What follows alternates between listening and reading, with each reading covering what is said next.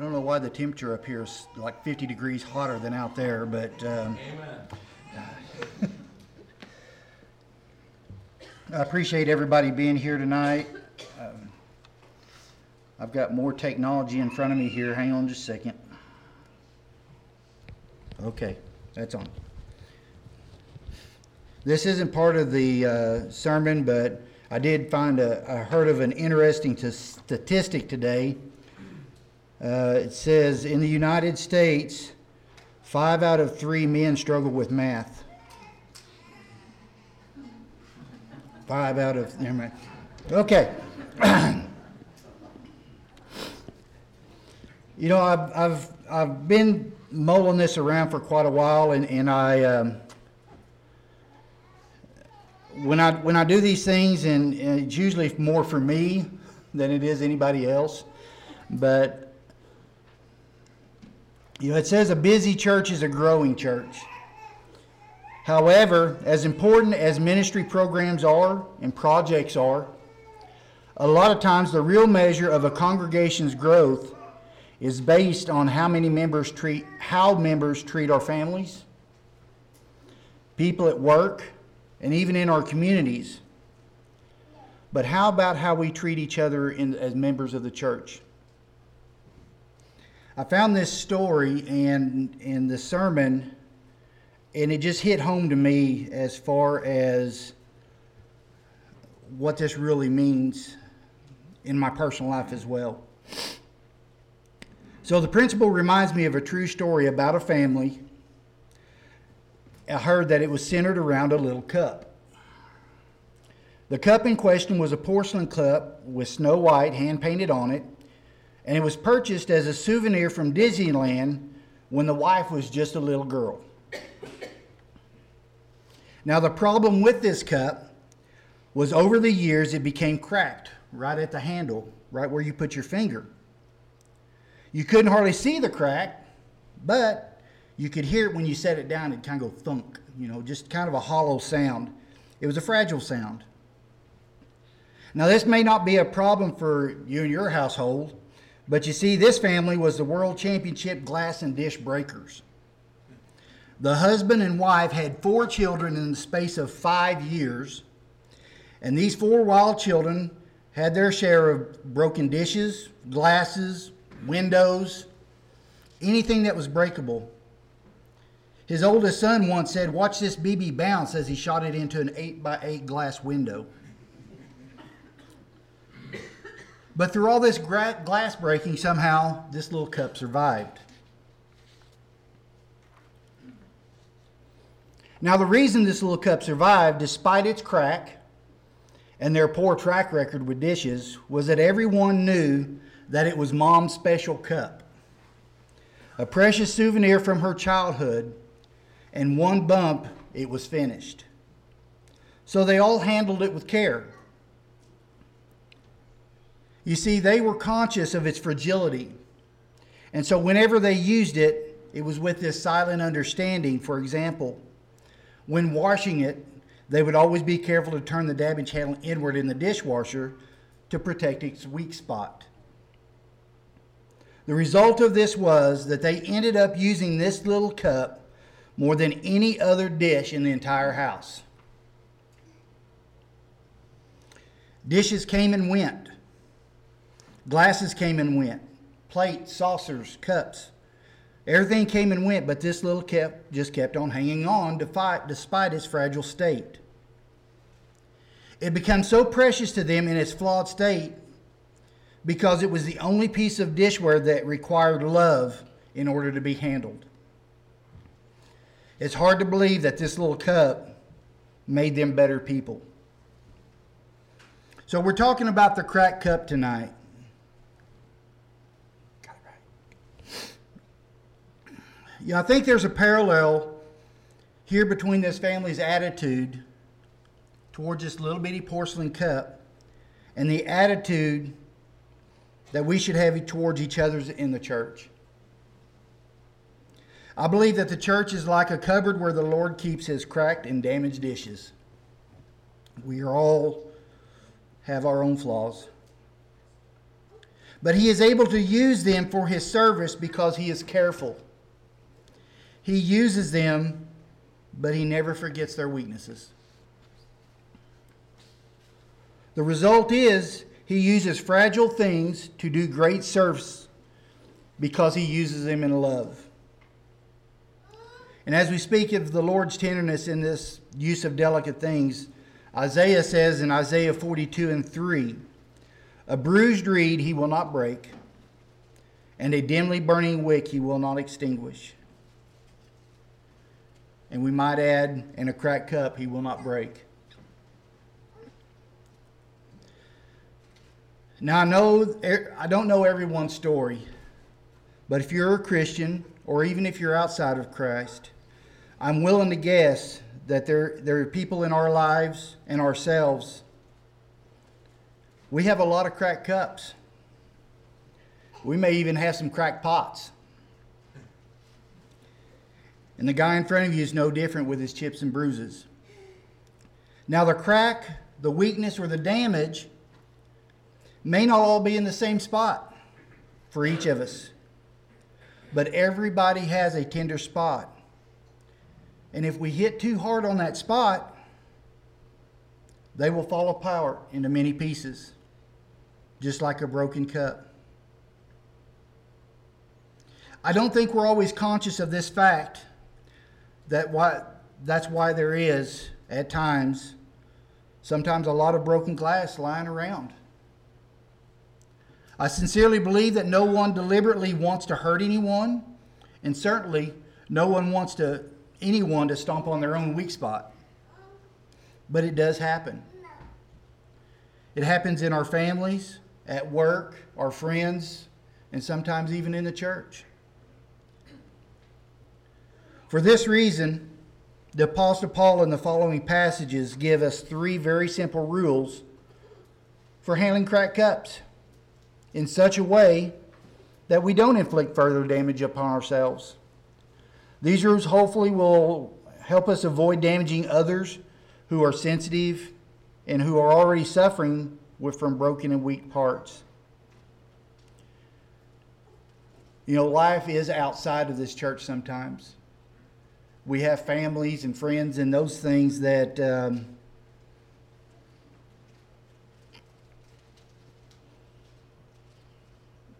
that create that weak spot in us sometimes. So how do we handle cracked cups? These rules are found in chapter 4 and 5 of the Ephesians letter. And it'll be Ephesians 4:32 through Ephesians 5:2. This passage is set in the middle of a long section dealing with the problems of getting along with others in the church. Apparently, the Ephesian Christians had been very zealous for the Word of God, to obey it and to teach it properly. They wanted to do the right thing, but in their enthusiasm about guarding against false doctrine and teachers, they were becoming suspicious and mean-spirited with one another. So in this context, Paul writes to them, giving them instructions about how to better love each other and to avoid hurting those who were already damaged. He gives us 3 rules in handling the cracked cups of this world and in our families and in our church. So Ephesians 4:32 says, "And be kind to one another, tender-hearted, forgiving one another, even as God in Christ has forgave you." 5:1-2, "Therefore be imitators of God as dear children, and walk in love as Christ also loved us and gave himself for us, an offering and sacrifice to God for a sweet-smelling aroma." So rule number 1, be kind. The word kind in the Greek means literally to do good. This includes saying good, thinking good, and doing good things for others. Spiritual maturity can be measured by kindness, not just church attendance. Kindness is a quality of character that is so Christ-like. It's easy to spot kind people. Kind people are sensitive, not just smart.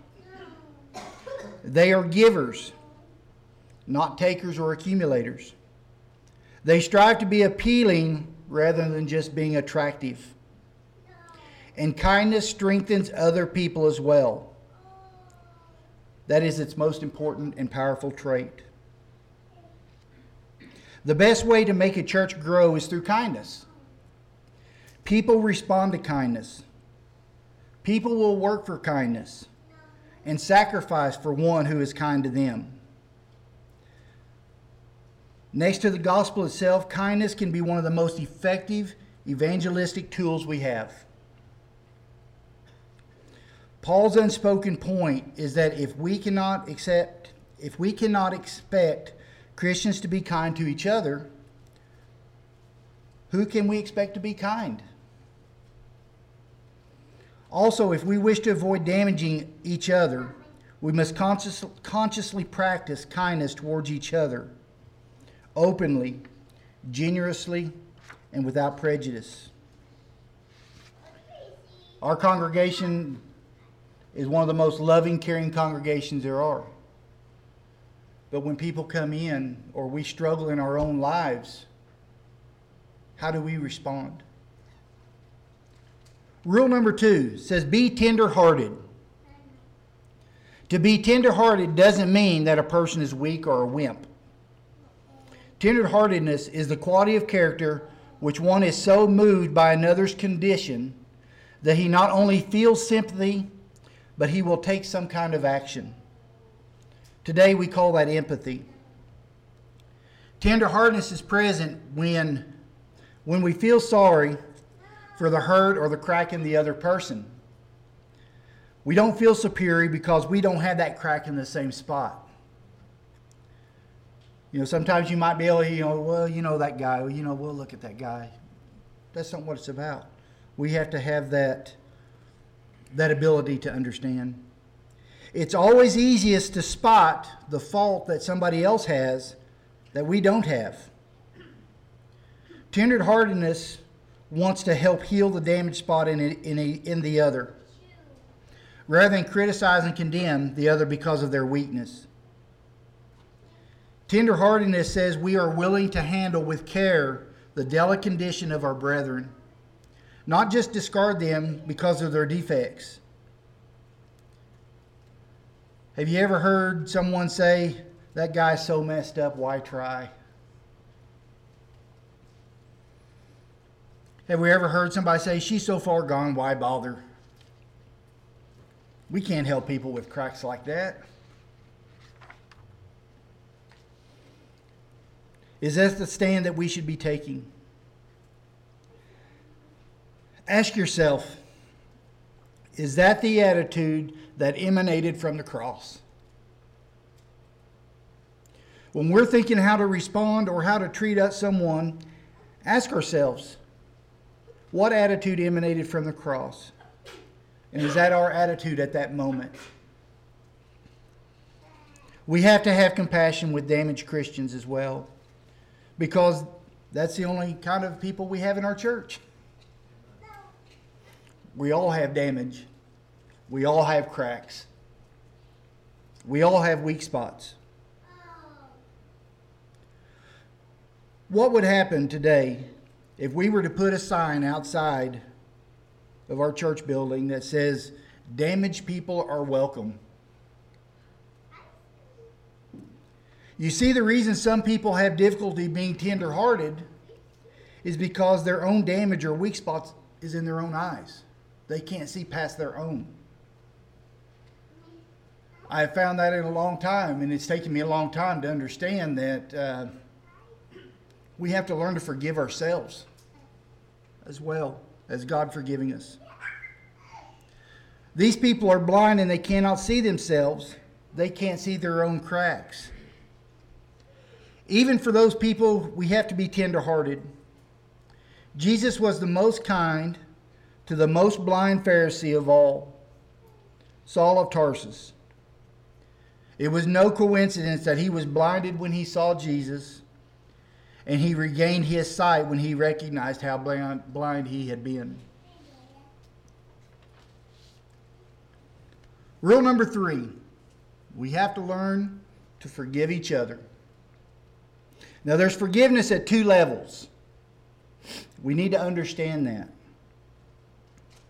Forgiveness, first one is forgiveness at direct offense against us.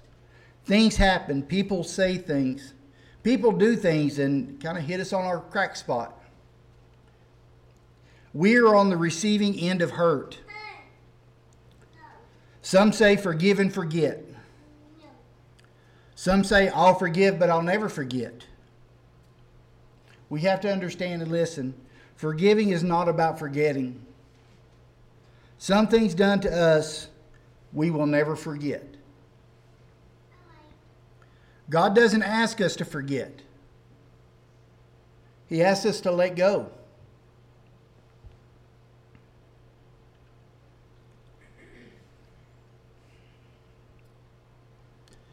May 19th, 1985.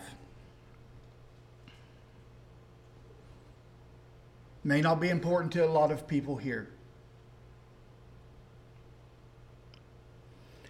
That was the night my brother was murdered. My twin brother. Now understand this. This was in 1985, 95, 2005, 2015, 2020. 35 years? I haven't forgotten. Why? Because forgiveness is not about forgetting. Forgiveness is about letting go. The giving up of our legitimate right to collect on a debt. Forgiving an offense or a debt is considering that debt paid. Not forgetting that is once owed. I'm so thankful that Jesus forgave me. I mean this sincerely. If those people that carried out that crime came in the door tonight, that took my brother's life, I can honestly say before you now, I've forgiven them. We all have those things in our lives that we have to understand, that we have to let go. And it could be a family member. It could be somebody at work. It could be somebody here in the church. We have to learn to let it go. People offend us. They're going to bump into our weak areas. And we deserve to receive an apology or have a right to be compensated.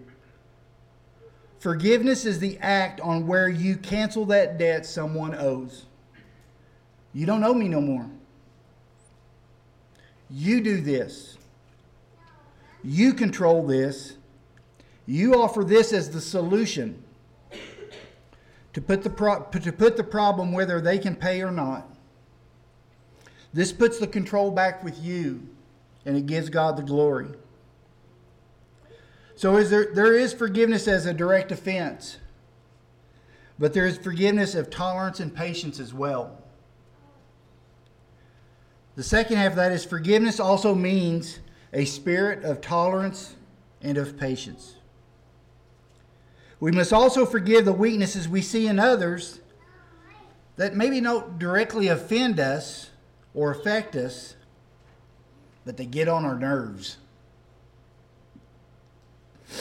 You haven't hurt my feelings. You bug me. That kind of forgiveness.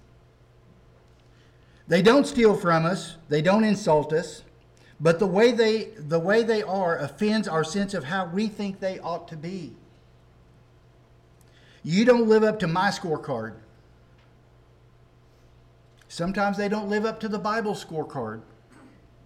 But our opinion of how people should be bugs us. You don't act or look like I think you should do or should be. But spiritual damage control requires us to forgive others who crash into our weak spots. To exercise patience with those who we believe have no right to be in the cupboard in the first place. Because they're way too damaged. They're way too cracked to be of any use to us. But we need to remember that God has handled us so tenderly, so carefully, that we are still in one piece. And the greatest miracle of all is that He continues to use us despite our delicate condition. God has overlooked all of our imperfections and all of our damage and all of our cracks as we are placed in Christ Jesus. We need to extend that same kind of mercy towards others when they offend us or bug us. We need to ask ourselves the following question. When somebody is bugging us or offending us, is this where I will cut off the grace of God for another? Do we take a stand and say, no more grace for you, buddy? I'm going to turn that grace tap off. Remember, the flow of grace goes down.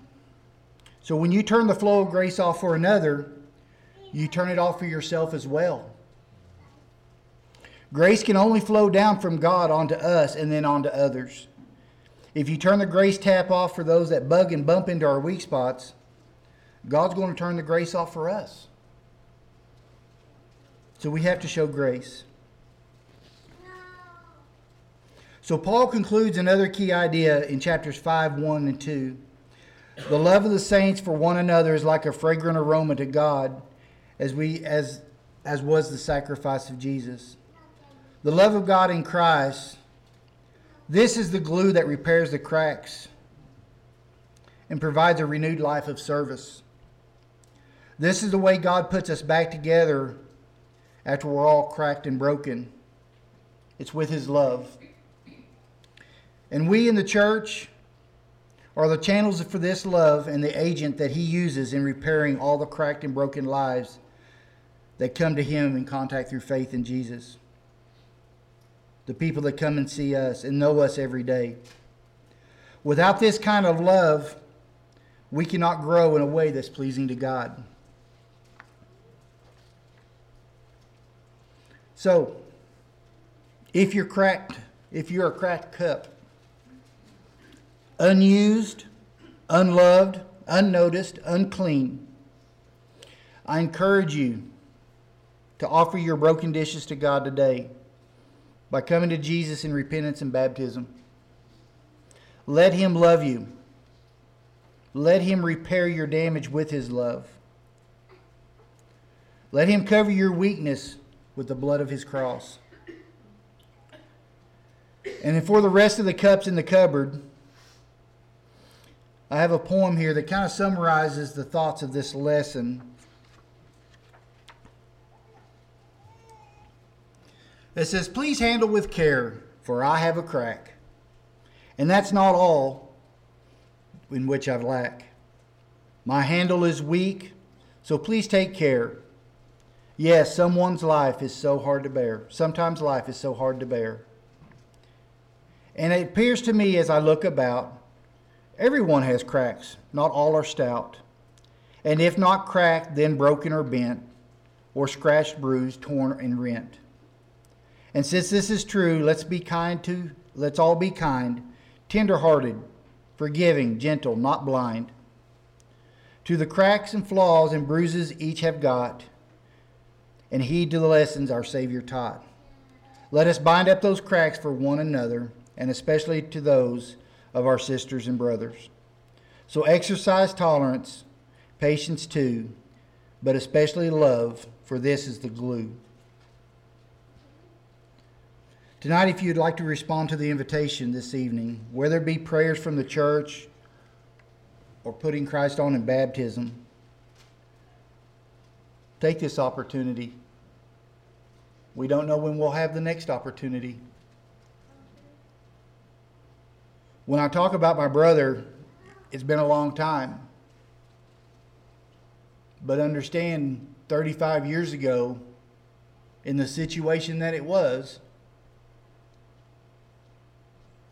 he didn't have time. We didn't know what the truth was then. But we do tonight. So please come as we stand and sing.